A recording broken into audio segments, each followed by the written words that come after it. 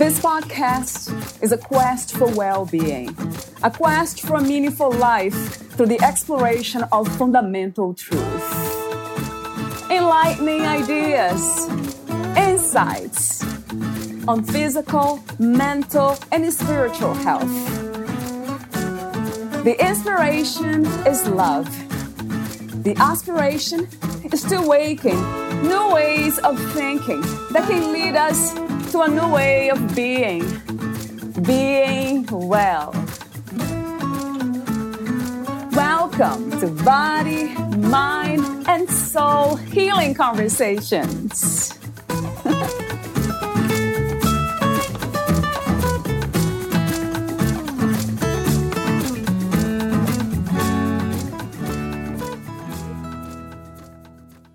This episode is about meditation and EMDR, and how these techniques can help us to heal from past trauma. If you have had painful past memories or trauma that is difficult to get over, or that is still influencing your current life, this is for you. Eye movement desensitization and reprocessing, an evidence-based, research-backed approach that helps people heal from past painful memories and liberates them to live more fulfilling lives and not be run by past limitations and triggers. Todd explains the healing effects of meditation. He has been practicing meditation daily for years, and he has benefited greatly from his practice. Valeria interviews Todd Krieger. He is a marriage and sex therapist who helps couples create loving and passionate long-term relationships. He also helps people process and heal their past interpersonal traumas so that they are able to have the healthiest of relationships.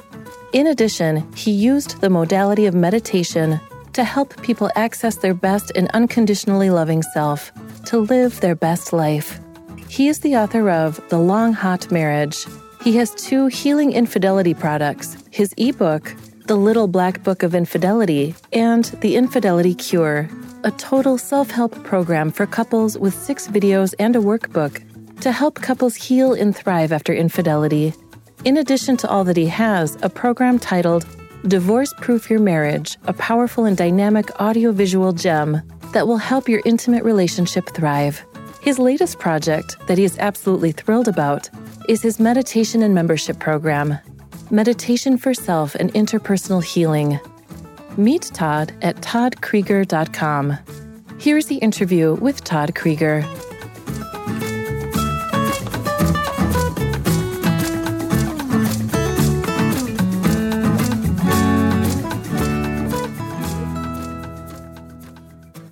In your own words, who is Todd Krieger?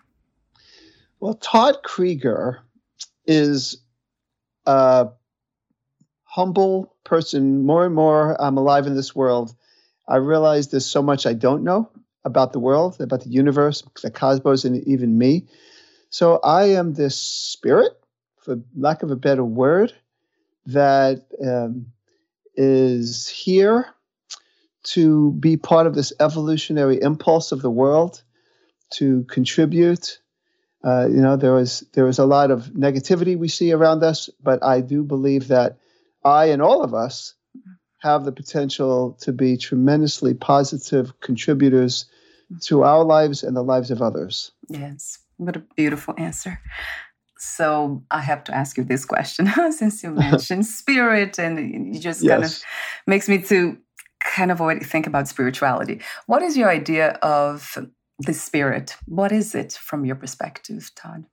I know the different religions, different people have very black and white ideas. Yeah. But I think in my case, I'm just open to the mystery of who we are. I know that we have a body and we have a mind, and that we're not just a body and a mind, but we have that and we live in it. And we listen to it, and it's helpful and sometimes not helpful, the mind, I mean. But I think that there's this essence. It's hard, right, as human beings, trying to come up with the right word. I think spirit's a good word because there's a sense of lightness and fluidity to it. But that we're this consciousness, this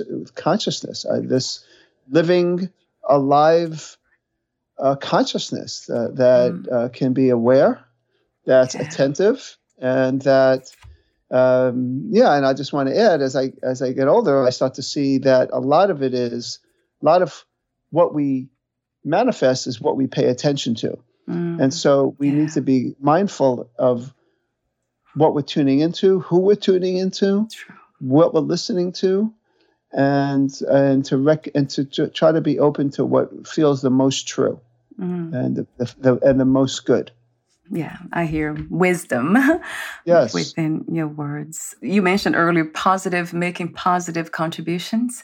Mm-hmm. Is this the idea you have of purpose, having purpose in life? Would you say that this is one of them?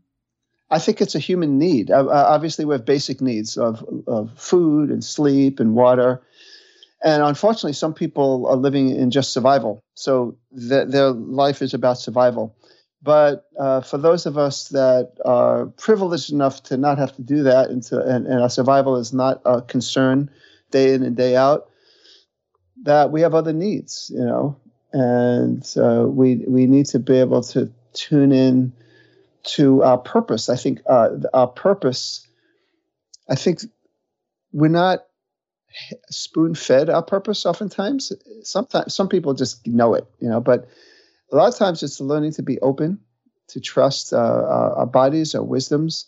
It's like, I'll tell you a quick little story. I was biology major. I was pre-med. My whole life was about being a doctor. And long story short, I thought I was getting in. And when I didn't get in, that the last med school that I interviewed at, and I didn't get in, I was absolutely euphoric. And I was very surprised. And it was early in my life, and I realized how little I had tuned into myself, that there was something else. I didn't know what it was, but it wasn't that. That wasn't it. Why would I be so happy that I failed? And so and then beginning to tune in to this world of mental health and relationships got me, and that's how I got into this field, basically. But we have this need to fulfill our purpose, and when we're living off purpose, it can affect our health in all ways. So true, because everything is connected. Or at least it feels like that. Body, mind, and consciousness, body, mind, as you said. Yes. So you are a marriage, sex, and relationship therapist. When did you get the sense of living your purpose through doing this work? I would love to hear the inspiration for that. Well, some of it was just kind of luck, even though it's never luck, right? But it feels like luck.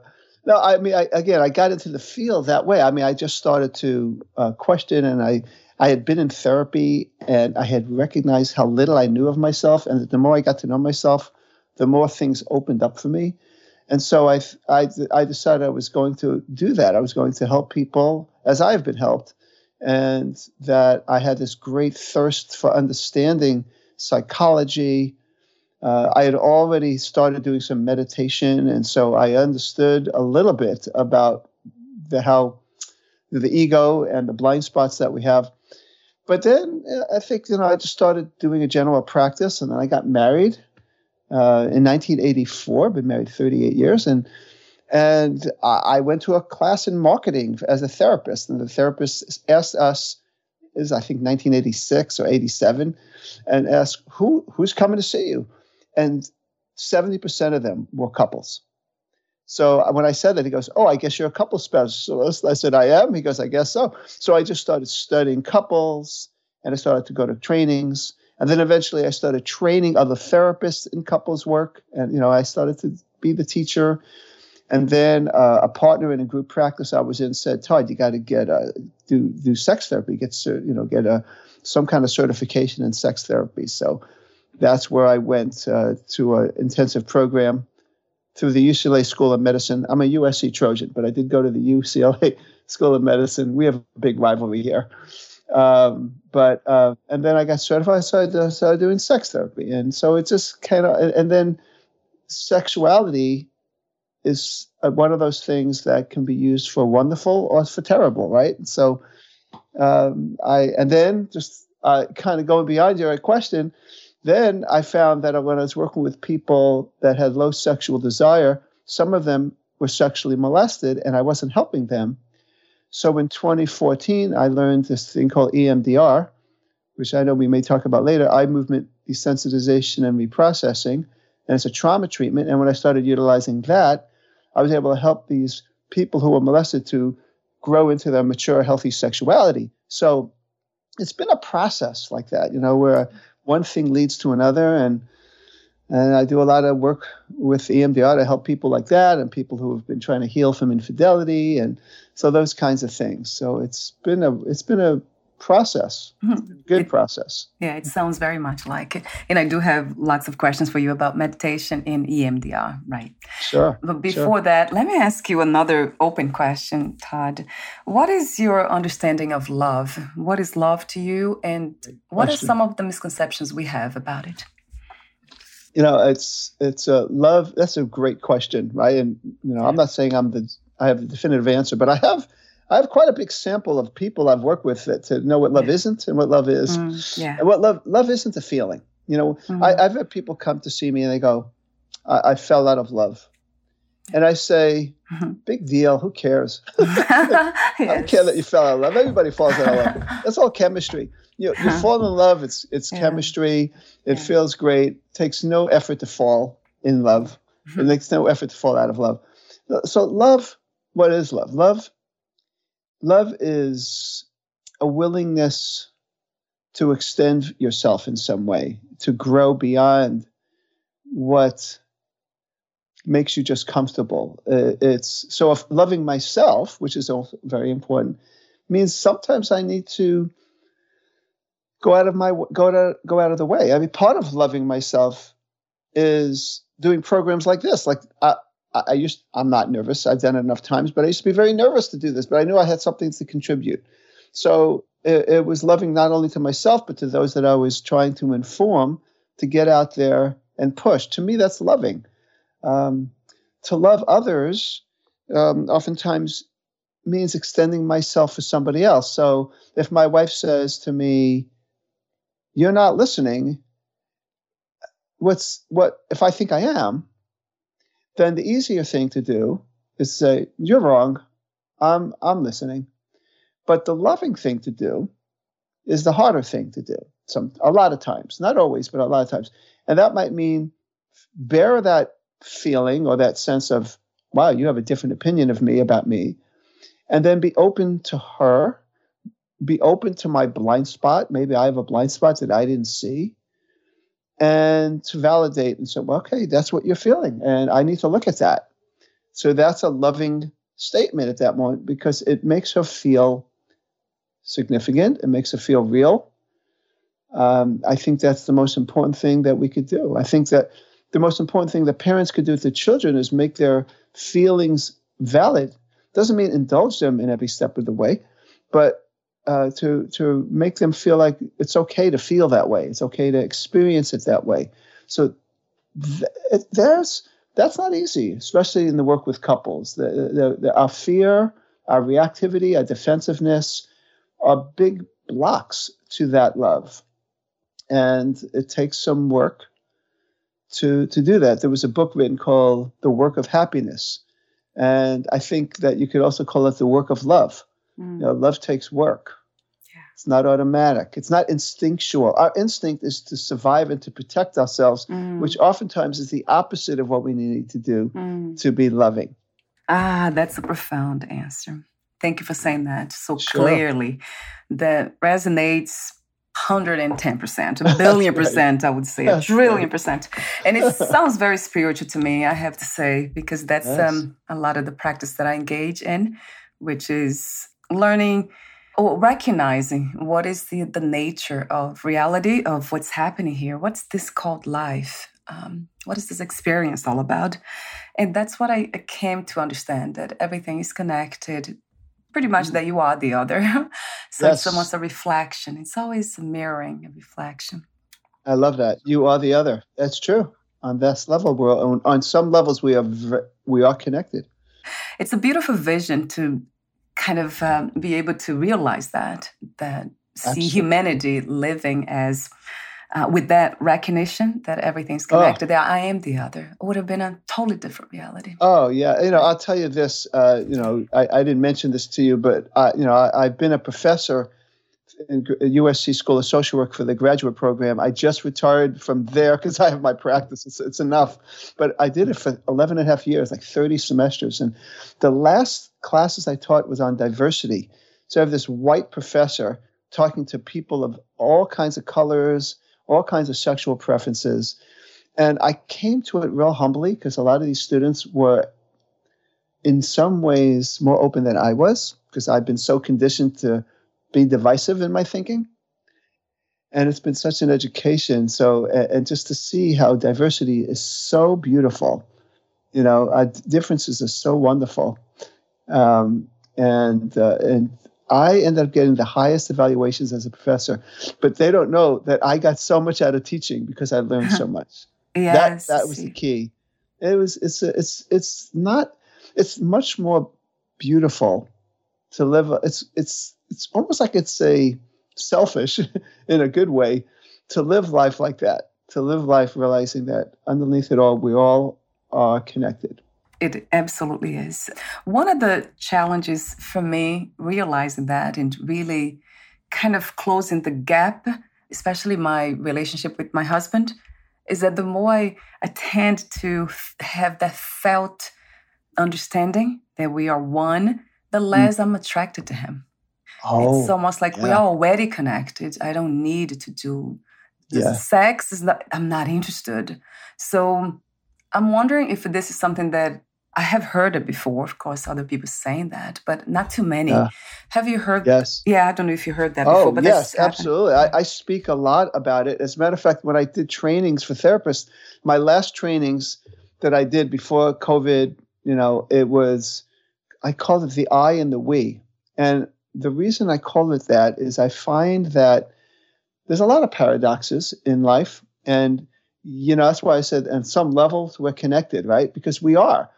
But we're also different. And I think if we emphasize our understanding and we are just being wonderful, loving people, which is great, we can lose our passion. That the passion actually comes from having conflict, from disagreeing, from having separateness, that there's a separate, because there's polarity. Like I have seen people that in heterosexual relationships, for example, where they've lost their sexuality. And what we do is for heterosexual relationships, I have found for some, the woman needs to feel more of the feminine and the man more of the masculine, sometimes, not all of the time, but means that he needs to take initiative. He needs to make things happen. Now, that sounds a little like patriarchy, which we don't want to say that. That's not what I'm saying. It's not like that. But, we can be tuned in, sensitive, understanding, empathetic. We could appreciate our complexity. And yet we need to be different. We need to have separateness. Sometimes we need to be a little teasing, a little feisty to have the passion. I wrote, my book was The Long Hot Marriage. And so I did a lot of looking into that, like what makes people have passion and then lose it. And a lot of times is several things, but one of them is they're trying to get along too much. Like they don't tolerate difference enough. It doesn't, again, you don't have to be cruel. There's not cruelty, but it's appreciating that you are different than me and we want different things, and to not be, and to be selfish in that way. Self-absorbed is a problem. Selfish is not a problem. So, like, this is what I would like from you. You would want, I'm not comfortable with that. Well, I can't make you do it, but I really would like you to do it even if you're not comfortable. Can we try this in the bedroom? Can we try that? I'd like, and to honor our difference and our, I guess, healthy selfishness is what I would say.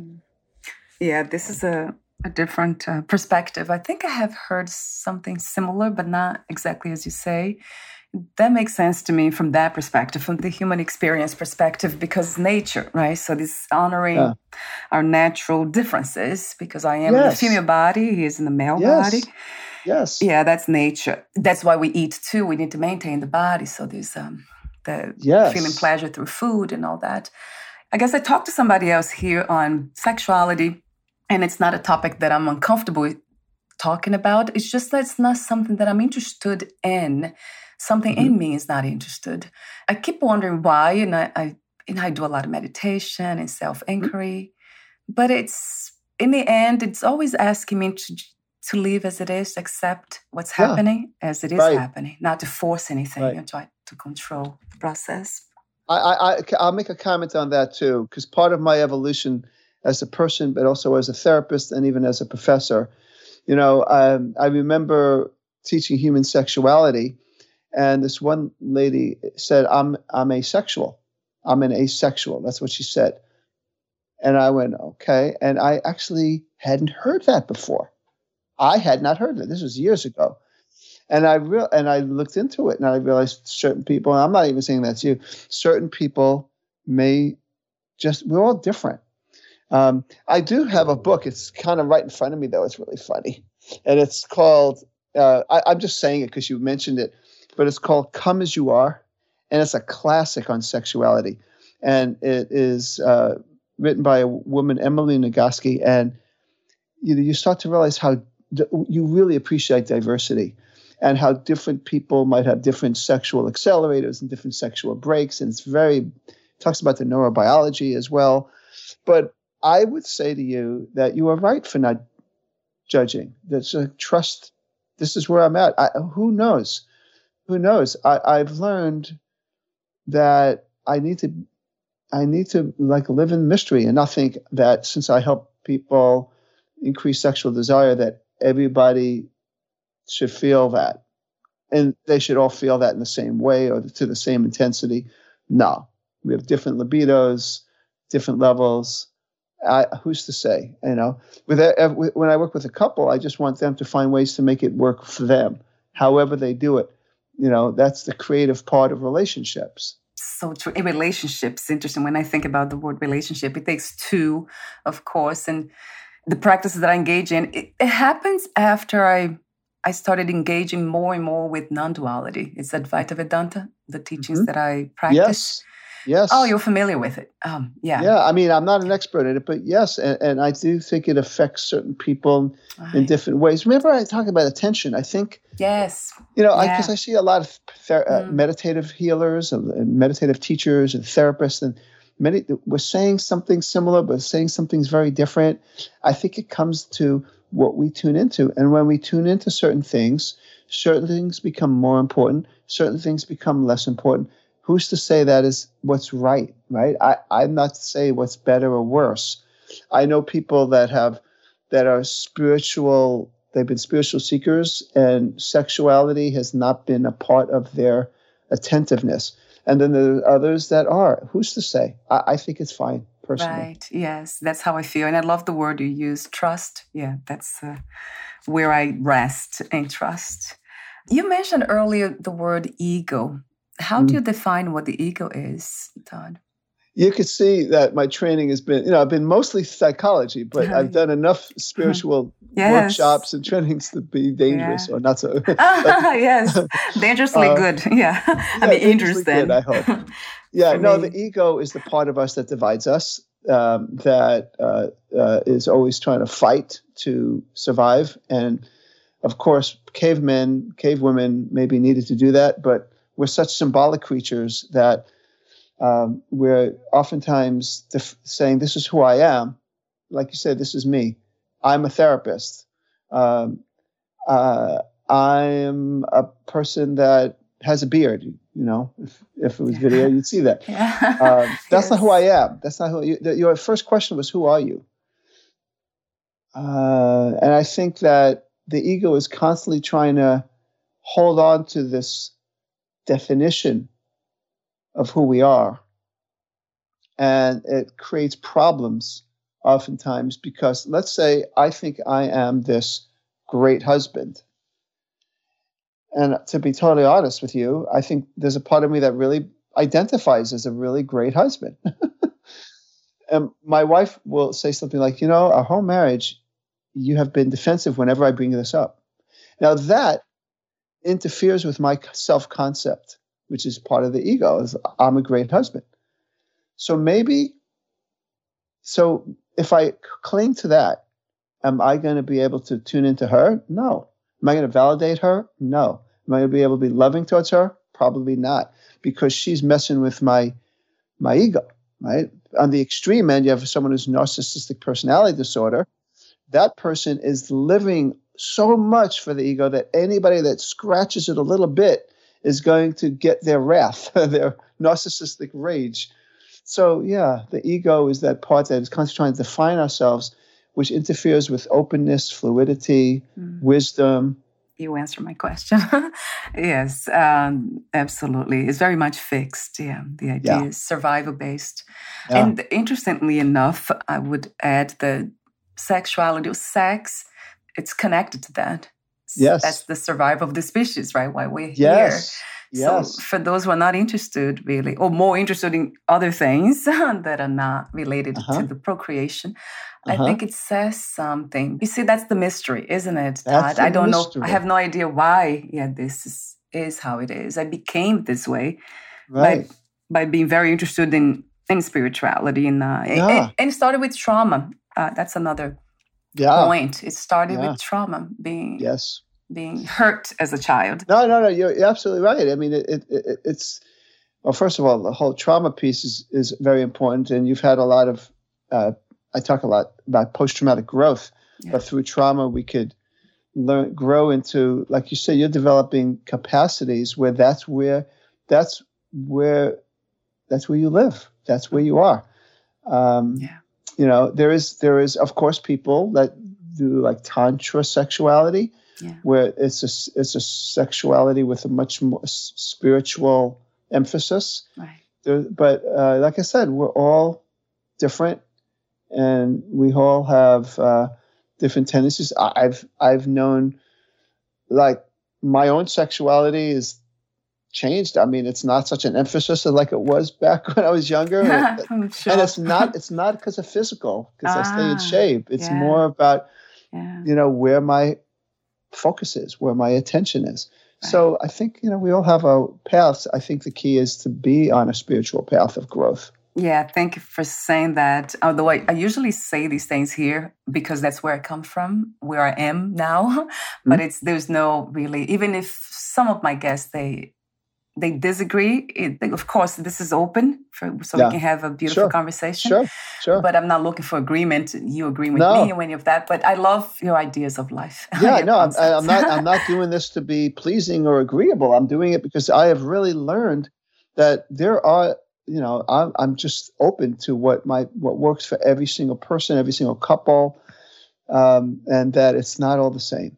And I'm my expertise is in tuning in, not that I have all the answers. It's actually more that I have the questions. Yes. Tell me about it. And sometimes even the question disappears. I have noticed that too. I'm just I understand. With no questions at all. Even when I hear, like, when you talked about love, what love is, and it's almost like everything disappears for a second and there's nothing else here, but just that truth kind of holding itself. Yes. It holds itself. It's just I can't explain how powerful it is. Everything else disappears. I'm like, this is true. And that's how I know it's true, because it supports itself. It doesn't need thinking or agreement. So let's talk about meditation. I know this is, it goes back to spirituality in a way. I do connect meditation with spirituality. But I would love to hear about your own experience with meditation, and also the offer you have is a meditation membership program. This is offered meditation for self and interpersonal healing. Talk to me about that and how to access that program. Sure, absolutely. So I had been meditating for many years, and I actually started from trauma too. I literally was like, who am I? I thought I was this, but I'm not. It was just crazy, and I was physical fear of my mortality. It turned out okay. Everything was, but it led me to meditation as well as this field that I'm in. And, I would say that I've been consistently meditating hardly miss any days for like 5 years now, but I've been meditating since I was 18. So it's been much more consistent. And I do a lot of work with couples. And one day my wife said, why don't you do a like meditation for couples program? So that's where the idea started. I've changed it up a little bit because I have people in my program that aren't in relationships, like intimate relationships now. And I don't want to restrict it to people that are. So I changed it to meditation for self and interpersonal healing. And so what I do is I give people, every month has a theme of this program. So for example, the first month is listening from your depth. And I keep creating new months as this program continues. My last month, I'm trying to remember what it was, but it's tuning into the love frequency. That was the name of it. And I try to make, so every month they get some meditations, they get me, they get live retreats, and there's the meditation, but there's always, or almost always, a part of the meditation, I incorporate an interpersonal piece of it so that you could take what you're experiencing in meditation to anybody. It could be your intimate partner, it could be your sibling, your child, your parent. And so, it's just my brand as a couple relationship therapist. I have learned that it's all connected, and I give them a practice guide, and it's my passion project. I've been loving doing it. Like I said, I just finished month 9. Some people have been in the program from the beginning. They join it in month 1. But when we do a live retreat, we're all in together, and we're all just doing this retreat together. And it's great. And how they could reach it. Well, your people probably, this is what I would like for them, just to email me, because I have a page for them and all that. But email me directly at todd@toddkrieger.com. Tell me that you heard me on your podcast. That would be great. And it's todd@toddcreager.com. todd@toddkrieger.com. And just email me that, and I will give you the information so you can check out the program. It's very reasonable. It really is. They could find out. I could tell you that. Yes, please. The introductory for the first month is $7, but it'll be $47 a month after that. So, but for $47 a month, they're getting a great value, and they belong to this growing community. Yeah, that's wonderful. I'll have the information with your email under the podcast profile. I'll get that to you. It's easier. Yes, I'll have that here. So what is if meditation has one goal, what would that be, Todd, from your perspective?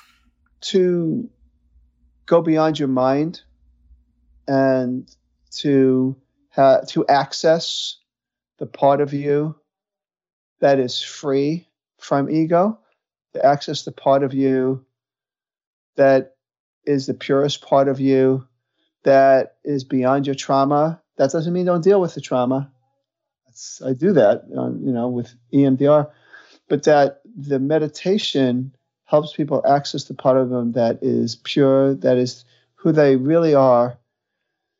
And it's, as you practice it, when you're out of meditation, you can still get triggered. We're all human, but because of the more you consistently meditate, when you're out of meditation, you suddenly go, wow, I wasn't defensive, or wow, I took that chance that I might not have taken if I was clinging. If I have to be a success, if my ego, I have to be a success, I'm not willing to fail. Well, if I meditate and I realize, well, that's not who I am. I'm this consciousness. I'm this loving spirit. Then it's a little easier to go for it, take chances. And when you take chances, you could give more in a bigger way. And so there's so many aspects of it that I think, but it's the basic short answer to your question is it helps us get in touch with the part of us that is not limited, that is beyond the mind, that is a pure essence. What's not to love about it? That's it. Yeah, right. It's all good news that we have this. This is who we are. I know, isn't it? And so many of us don't know. It's an open secret, isn't it?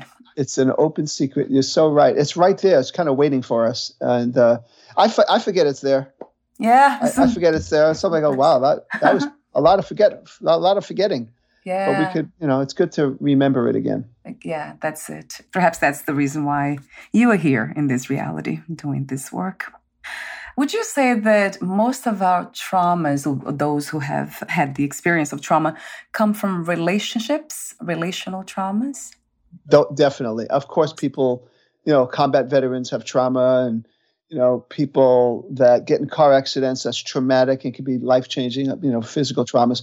But I think the people that I see, that what I'm working with day in and day out, and this is like, it could be, interpersonal trauma. And the trauma could be abuse, it could be neglect, but it also could be more subtle than that. There could be attachment wounds where, like I referred to earlier, the parent just wasn't able to tune in. So the child is happy about something, but the parent is stressed because they're dealing with an alcoholic spouse, and they don't get excited with the child and for the child. And the child starts to go, wow, I'm all alone in this. Of course, pain too. But I'm just saying joy or pain, but no, you're not mirroring who I am. You're not tuning in. That can be trauma. So I'm just pointing out this, but an interpersonal trauma has been found to be much more pervasive in its symptoms than non-interpersonal trauma. I mean, in my case, it's just, it's stated for a long time. It's almost like something that you can't really be released from the symptoms, but it's still there. And I wonder if it ever goes away. The memories won't go away, but it's almost like that sense of trust. It's really not something that I would do it again. I would not trust those who have hurt me when I was a child. So, I think that's wise. Yeah. One of my themes is learning how to do wise forgiveness. And I use the word wise because wise forgiveness is I'm forgiving in a way that serves me. I cannot, again, we're not selling out our intuition. So as I work through the trauma, and I'm not as traumatized like I do with eye movement desensitization and reprocessing. So I'll have a person tuning in to a certain trauma, and we try to make it as quick and painless as possible because we start processing it. Then by the end of it, they're looking at that memory going, I felt it was my fault, but you know what? I feel fine. And I'm wonderful. And that's what I want. That's what we want. That's what that person wants. But that person doesn't necessarily forget that it happened, nor do they start to treat a person who hasn't grown as someone who's safe when they're not safe. So there's wisdom there, right? Yes. We know the difference. Yeah. Yes. And that kind of saddens me in a way that I'm not able to trust some of the people from my childhood. Sure. But I don't feel bad about it, right? I don't, because I know I don't feel safe around them. So that's okay. That's a healthy reaction, feeling sad about it, but being okay about it, because it's not what you wanted. And so there's a grieving that has to take place. And I don't know. I mean, that's a big lack that, we want our parents, our uncles, our aunts, whoever, to be those people that we needed, not the people that they were to us. And so there is a sadness to that. Yeah, for me, that's the feeling, right? Yeah. That's really, it's sad. What's another question that I have for you? I want to mention your services too, Todd. I think you mentioned pretty much all of them. Relationship counseling, divorce therapy counseling, sex therapy, sex addiction, infidelity, toxic relationships, EMDR therapy for trauma. You just described the process briefly here. Marriage therapy and coaching, private couples retreats. I love that. When I read it, kind of the heart opened, coming together to heal, healing together. Couples retreats and then consulting. Yeah, and I do everything virtually these days. Yeah. So I took to it after the whole pandemic thing. So I can work with people wherever they are. That's wonderful to know. Thank you so much again for what you do. I love your clarity. I love how simple and profound you sound and you feel to me. So thank you for your presence. Thank you. I appreciate it. And then I have the ending questions for you. But before that, Todd, is there anything that I forgot to mention or you left unsaid?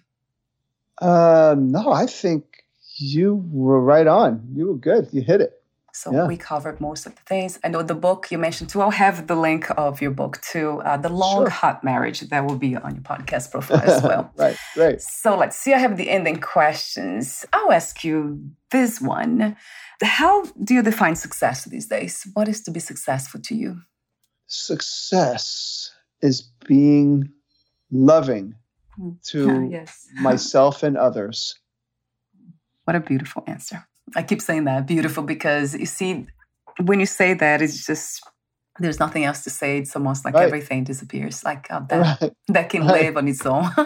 Right. So you know that I was at a retreat. I was in this group practice. I referred to it real briefly, but I hired this facilitator. It was 4 men, and he asked the question, what is success?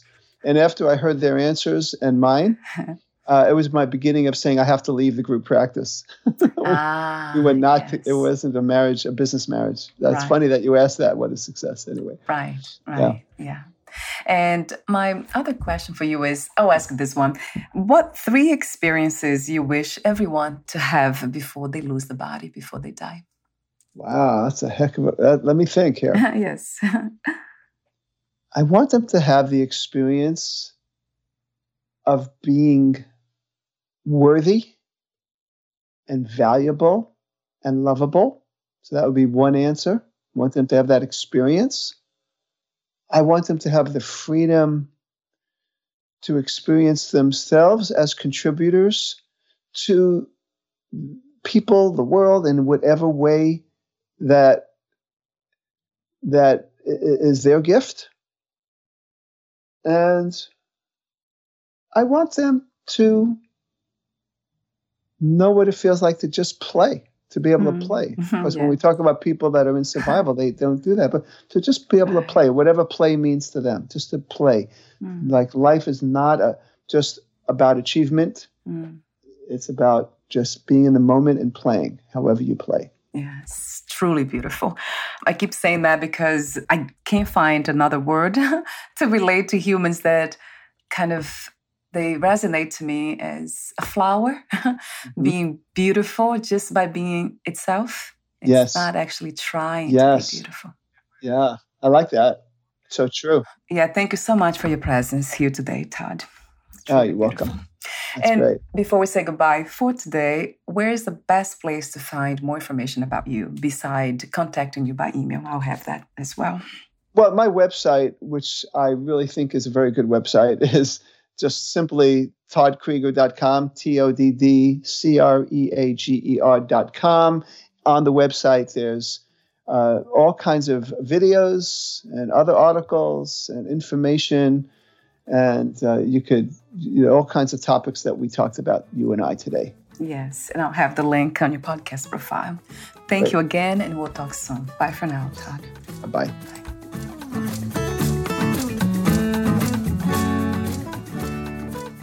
Thank you for listening. To learn more about Todd Krieger and his work, please visit toddkrieger.com. Also, Todd offers a meditation membership program, Meditation for Self and Interpersonal Healing. For more information, please email him at todd@toddkrieger.com.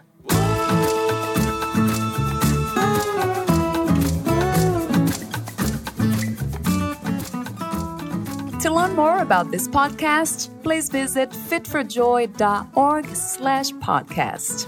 Thank you again for listening, and bye for now.